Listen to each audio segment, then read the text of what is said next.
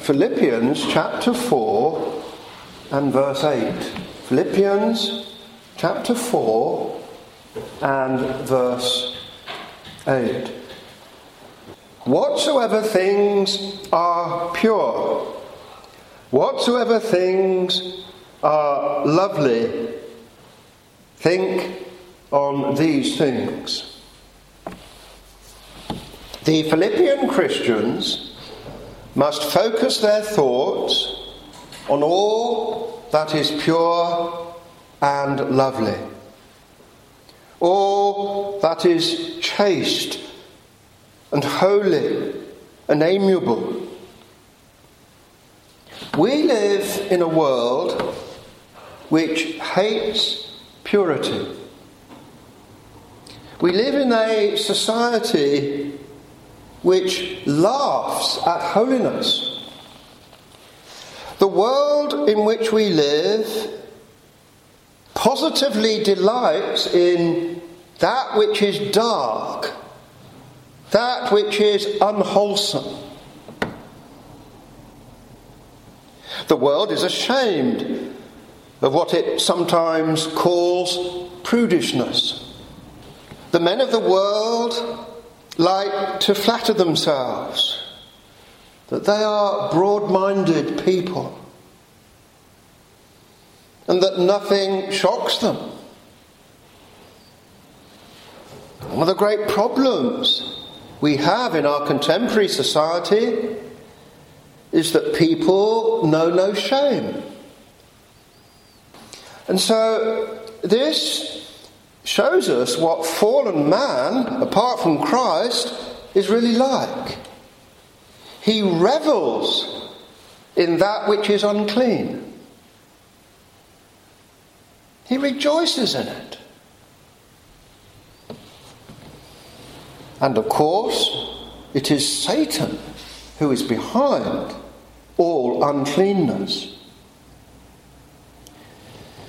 Now, we live in this type of world, which delights in all that is unwholesome. And we have to rebuke and challenge the world's unwholesomeness.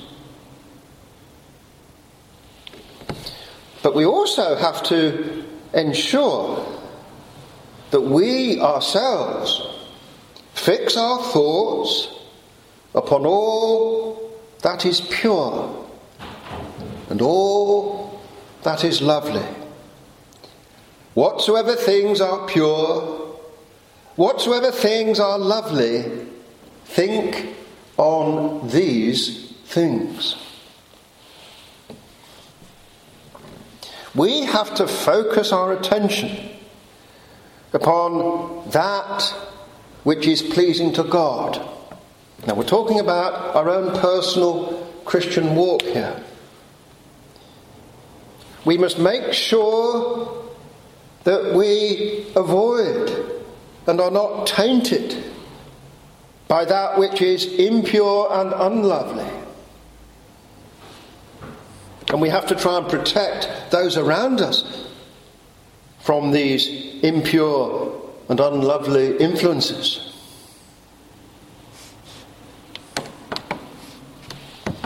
We must make sure as Christians that we focus upon that which is pure and lovely.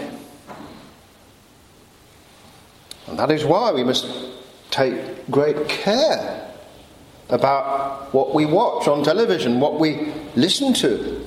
We might even add what type of music we might listen to, because we live in an age where a lot of music is very impure. It is impure both in the theme of it, often in the lyrics themselves, but even there are very popular forms of music which are actually impure in their musical form, in the way it's structured. Music which constantly has a heavy beat is impure music. And indeed, I won't mention it, but the name that we normally give to this type of music, and it's called something beginning with R and something else beginning with R, that in itself is an impure, unwholesome term. And so we have to, as Christians, protect ourselves from this impurity. And it's very interesting to observe how those who revel in impurity frequently use music to encourage themselves. Whatsoever things are pure, whatsoever things are lovely, think on these things. And Paul also says in this verse 8, whatsoever things are of good report, think on these things. Now, because all men are made in God's image, and because of God's gift of common grace, even non-believers are able to recognize certain forms of goodness. Unbelievers can recognize courtesy, humility, friendliness, patience. They know when someone does not possess irritability or self-righteousness.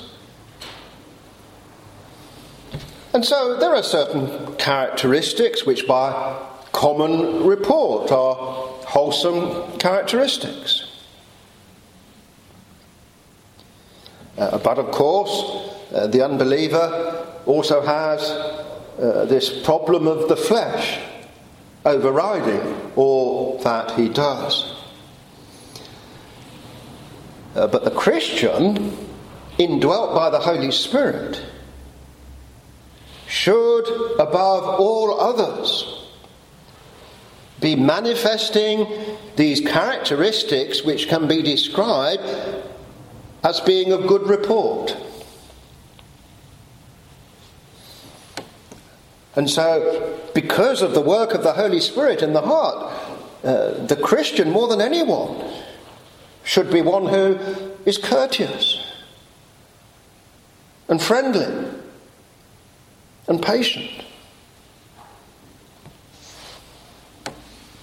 Whatsoever things are of good report, think on these things. And Paul here, notice how he covers everything. He's not leaving anything out here. He goes on. If there be any virtue, and if there be any praise, think on these things. Whatever is wholesome and pure and good, and of course it is God who defines that. Whatever is wholesome and pure and good, think on these things. That must be our focus. How do we react to any situation? Well, we must react in a way which is pleasing to God, in a way which is wholesome and good and acceptable in His sight. The Christian must focus on all that is a matter of moral and spiritual excellence. The true Christian delights in holiness. The true Christian is repelled by all that is unholy. He hates it because his new nature causes him to hate it. The true believer cannot shrug his shoulders and say, well, that is the way the world is, let them get on with it. No, the Christian is not like that. It grieves him when he sees around him impurity and things that are unlovely and dishonouring to God in whose image we are made. In Romans 12 verse 2, Paul declares, "Be ye transformed by the renewing of your mind, that ye may prove what is that good and acceptable and perfect will of God." And so it is never the case that the Christian endeavours somehow to muddle through and do the best he can. No. We are called as Christians to find out and carry out the perfect will of God. And we should be satisfied with nothing less. If there be any virtue, if there be any praise, that which is worthy of commendation in the sight of God, think on these things. Now, by God's grace, Paul is able to present himself as an example to the Philippians. This is not, of course, that he's in any way being proud or arrogant, but he says in verse 9, "Those things which ye have both learned and received and heard and seen in me, do." Now that is quite a remarkable statement. I'm sure most of us would tremble to make such a statement. But of course, Paul is not pointing the finger to himself and giving credit to himself, saying, "Look at me." He's rather saying, "Look at what the grace of God has done in me." You see, Paul has been teaching the Philippians with the authority of God's apostle. And let us make no mistake about this. The apostles were a unique office, never to be repeated. The apostles received special revelation. Some of them wrote down Holy Scripture. And it is through the New Testament apostles and prophets that we have the final revelation of God. And so Paul is able to say what he says in verse 9 because he was an apostle. There are no apostles today, even though sadly there are some sections of the church which claim that. But the need for apostles ceased with the completion of the New Testament. There is no need for apostles because we now have God's complete revelation. And so the Philippians should follow Paul's apostolic example. Now, as believers within Christ's body, we all have an obligation to be an example to our fellow believers. And obviously those who are older, in particular, have an obligation to be a good example to those who are younger. One who is called to be a minister in Christ's church must, of course, be a good example by God's grace. He must be an example to the unbelieving world, but of course to the flock also. And so in 1 Timothy chapter 4 and verse 12, we find Paul saying to Timothy, "Be thou an example of the believers, in word, in conversation, in charity, in spirit, in faith, in purity." And so a special obligation is upon the minister to be an example. A very daunting obligation. The minister who takes heed to himself will have the greater effect upon his hearers, who hopefully can see the reality of his teaching bearing fruit in his own life.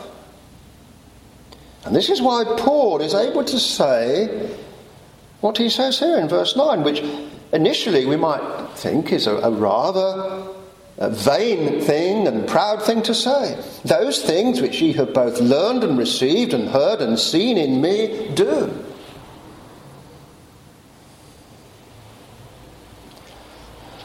Paul can make that statement because by God's grace he has been able to practice all that he preaches. So he can encourage the Philippians to emulate him. For example, Paul has been preaching about suffering for Christ's sake, about persevering in the midst of trial. Well, it's easy to talk about those things, but you see, Paul really has suffered for Christ's sake. Paul really has persevered in the midst of personal affliction. And so he is able to speak from this position of authority. And after all, he is writing this letter from prison in Rome. At this very moment, he is suffering for Christ's sake. So he has the moral right to talk about suffering for Christ's sake. And his faithfulness in his own adversity, in the midst of his own trials, is proving a real help and a real stimulus to other believers. And we see how Paul's personal sufferings have actually helped the Philippians if we go back to chapter 1 and verse 14. Philippians 1 verse 14. Many of the brethren in the Lord, waxing confident by my bonds, are much more bold to speak the word without fear. So because Paul had been willing to risk imprisonment for preaching Christ, this has encouraged others to speak out boldly for Christ as well. And it appears in the Western world that we are moving into a period of history where to speak out for Christ's sake is indeed going to involve real suffering and persecution. And so Paul's willingness to suffer for the gospel's sake is strengthening other believers. Now, the point for us is that it's not just apostles who had the ability to do this, but every Christian has the potential to encourage other Christians by his or her example. Each one of us has the ability to encourage others. It's not a task confined to a minister or a special class of believers. Every believer has this role of being an encourager. And so Paul says here in verse 9, those things which ye have both learned and received and heard and seen in me, do. So follow the true doctrine which I have been teaching, and there will be consequences. And the God of peace shall be with you. The God of peace shall be with you. If the Philippians stand fast in the teachings, the apostolic doctrine which they have received. And if they put these teachings into practice, the God who bestows peace or true well-being will be with them. And here we see something which is lost upon so many people today.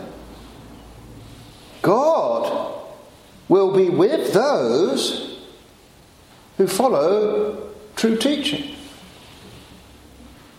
God will be with those who are leading holy lives.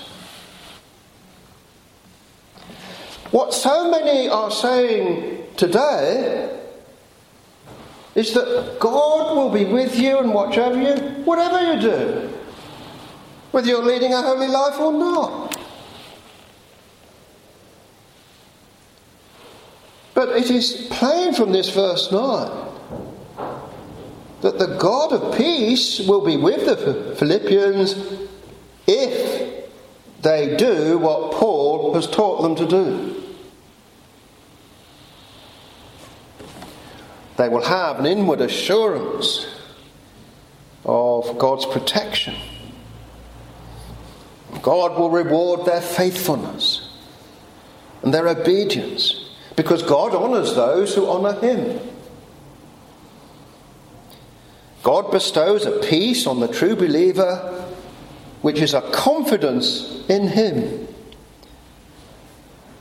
This overrides the difficulties of outward circumstances. But this peace which verse 9 speaks of is conditional upon being doers of the word. No one can expect, if they are openly defying God's commandments, to enjoy God's peace. And so, if somebody comes to us as a Christian who's full of anxiety, weighed down by all kinds of problems, constantly worrying, and they say, "Oh, if only I could have peace of mind," what would we say to them? Well, the solution is not as easy as some might imagine. What we certainly would not say is, "Well, you've just got to look on the bright side of life." What the Word of God says is that holiness and obedience are the best recipes for true peace of mind. And so what sound counsel Paul is giving to the Philippians here when he says, "Do the things that you have learned of me, and the God of peace shall be with you. Pursue what I have taught you, the apostolic doctrine, the need for holiness. Keep to these things, and then you will have God with you." Matthew Henry put it very succinctly like this: "The Lord is with us whilst we are with him." The Lord is with us whilst we are with him. And the great tragedy is, and this was so apparent yesterday in London, is that vast numbers of people were thinking God was with them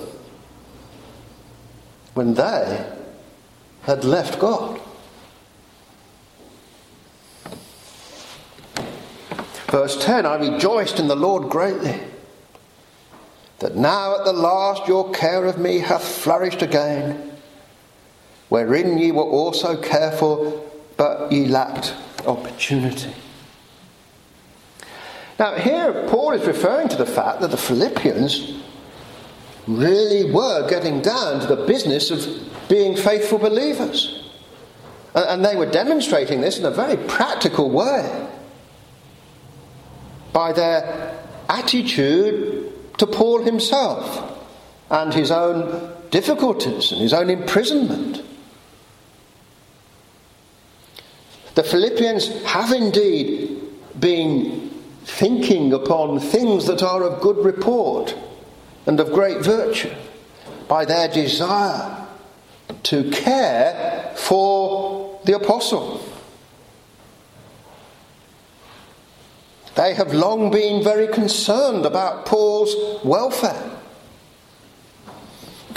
They have wanted to help him in really practical ways.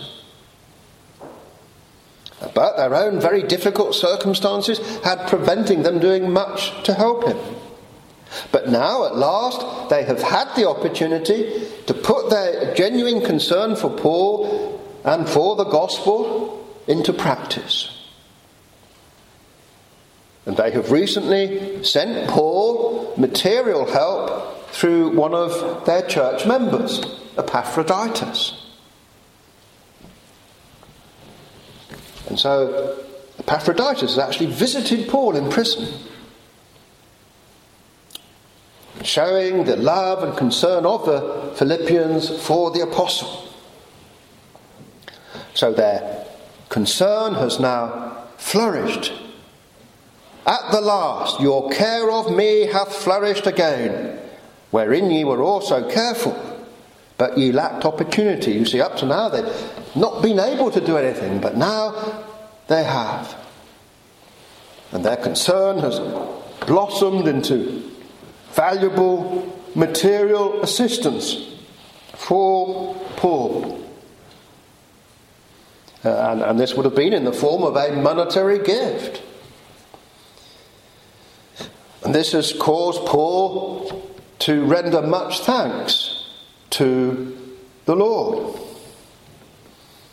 But Paul is not thanking the Lord just because he's got a monetary gift. He says in verse 11, not that I speak in respect of want, for I have learned in whatsoever state I am, therewith to be content. Now this is another remarkable statement of Paul, like the one we had in verse 9. Could we say what Paul says in verse 11? I have learned in whatsoever state I am, therewith to be content. Paul's rejoicing at the Philippians' generosity to him was not simply because he was in desperate need of some money. He certainly did need it, but he was not preoccupied by that need, because the grace of God was sustaining him even in the midst of his need. Paul had the conviction that God was aware of his situation and would provide for him, as and when he, the Lord, thought fit to do so. And so Paul has been sustained by the peace of God, referred to in verse 9 and also in verse 7.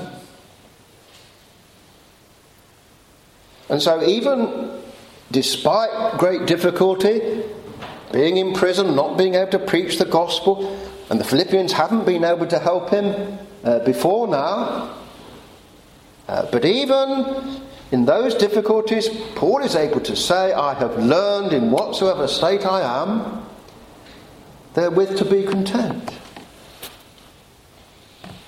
He goes on in verse 12.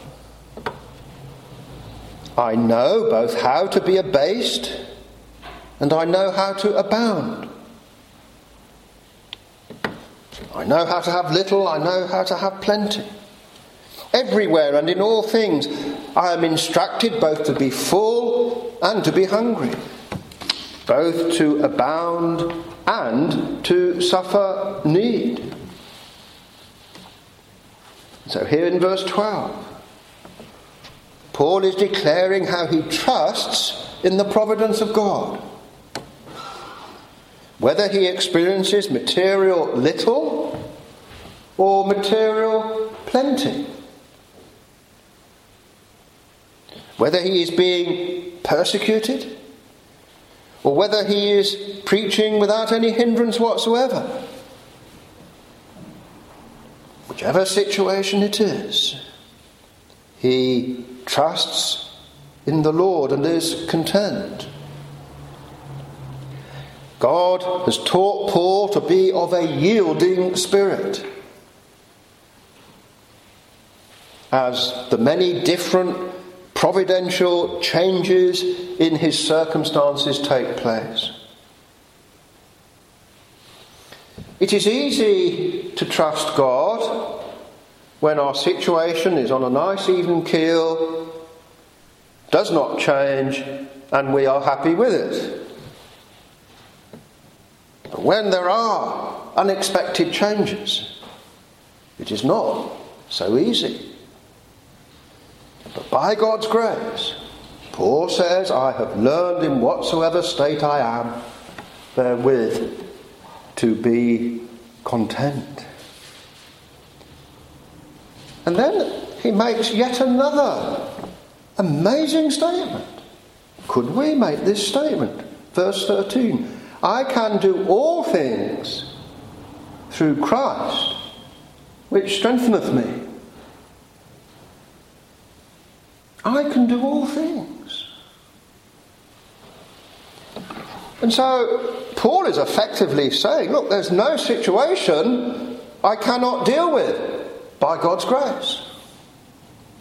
And he's not boasting, he is glorifying God. And so Paul is no longer overwhelmed by any great unexpected difficulty. Now, this is not some kind of stoic resignation, as the Greeks, for example, might practice. Or someone today might say, well, I just accept what comes my way. No, that's not what Paul is saying. Paul is not saying this because he never feels any emotion. Paul is not just weakly giving in to problems. As if he says, well, I keep getting problems, I can't do anything about it, so I just put up with it. No, that's not Paul's attitude. And it is certainly not self-sufficiency. Oh, I've got lots of experience, I can cope. No. In and of himself, Paul could never have dealt with his many trials. What Paul is saying here in verse 13 is that he totally depends upon the Lord. Paul trusts that the God who ordains all circumstances is in control of his own situation. So we are presented here with another vital aspect of the Christian's conduct. It is to have a trusting contentment, whatever our adversities and problems and difficulties. Believing in the absolute reality of God's providential control. Now, this is not always easy. But as Christian believers, we do know that nothing happens by chance. Absolutely nothing. All situations come about in the providence of God. Even the sinful acts of men happen in the providence of God.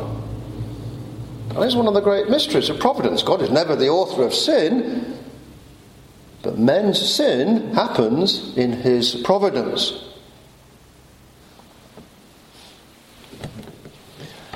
Now, Paul realizes that. He knows all his circumstances are ordered by God. Paul has learnt this over time as he has matured in the faith. And we have to work at this ourselves, learning to trust God more, so that ultimately we, by God's grace, could be able to say, I can do all things through Christ, which strengtheneth me.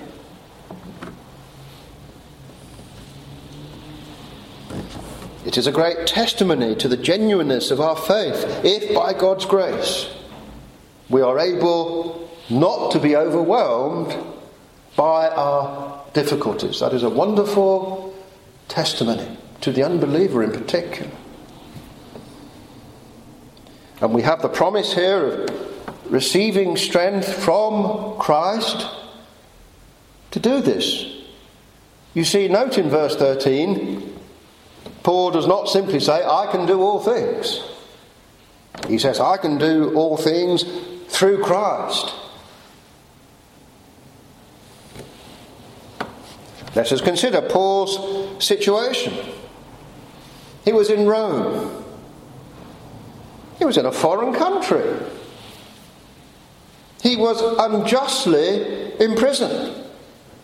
Think of the great sense of grievance he would have. He had not done anything wrong, yet he was in prison. He was facing possible execution. Yet he has a calm spirit, because he knows that nothing can happen to him except that the sovereign God has ordained it to happen. And also very relevant to this is what Paul says in 2 Corinthians chapter 12 and verse 9. 2 Corinthians 12 verse 9. The Lord said unto me, my grace is sufficient for thee, for my strength is made perfect in weakness. Most gladly, therefore, will I rather glory in my infirmities, that the power of Christ may rest upon me. So Paul had matured in the faith to such an extent that he began to glory in every difficulty and obstacle, because it made him trust in Christ all that much more. I will glory in my infirmities, that the power of Christ may rest upon me. Well, again, we have to ask ourselves, could I say that? And so Paul here is proving to be such a wonderful example to the Philippian Christians. And we learn from this advice and counsel which he gives to them such important aspects of how we should conduct ourselves as Christians today. And we have learnt that the Christian must fix his mind on all that is pure and lovely in God's sight, pursuing excellence and all holiness. Whatsoever things are pure, whatsoever things are lovely, think on these things. We have also learned that the Christian has a wonderful potential to be an encouragement to other Christians. You do not have to be an apostle or a minister to do this. Every Christian has this potential wonderfully to encourage his fellow believer. And so, do we have a particular difficulty, an obstacle at this present time? Well, we can encourage other believers by the way we deal with it.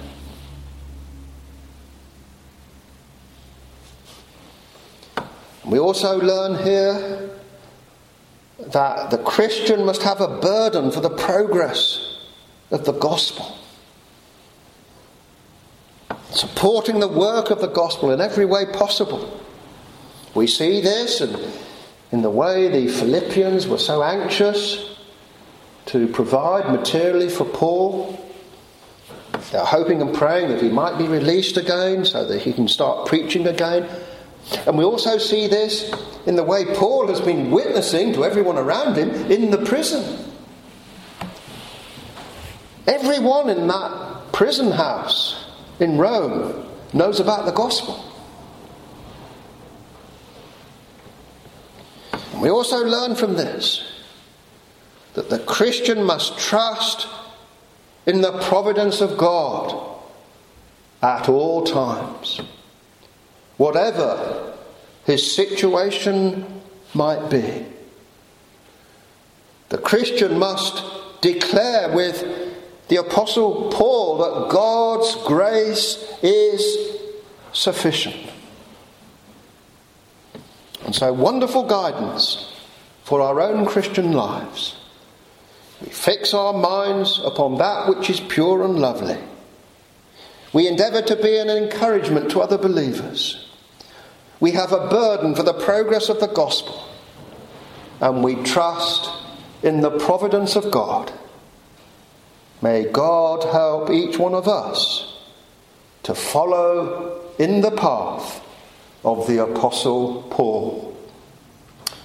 Amen.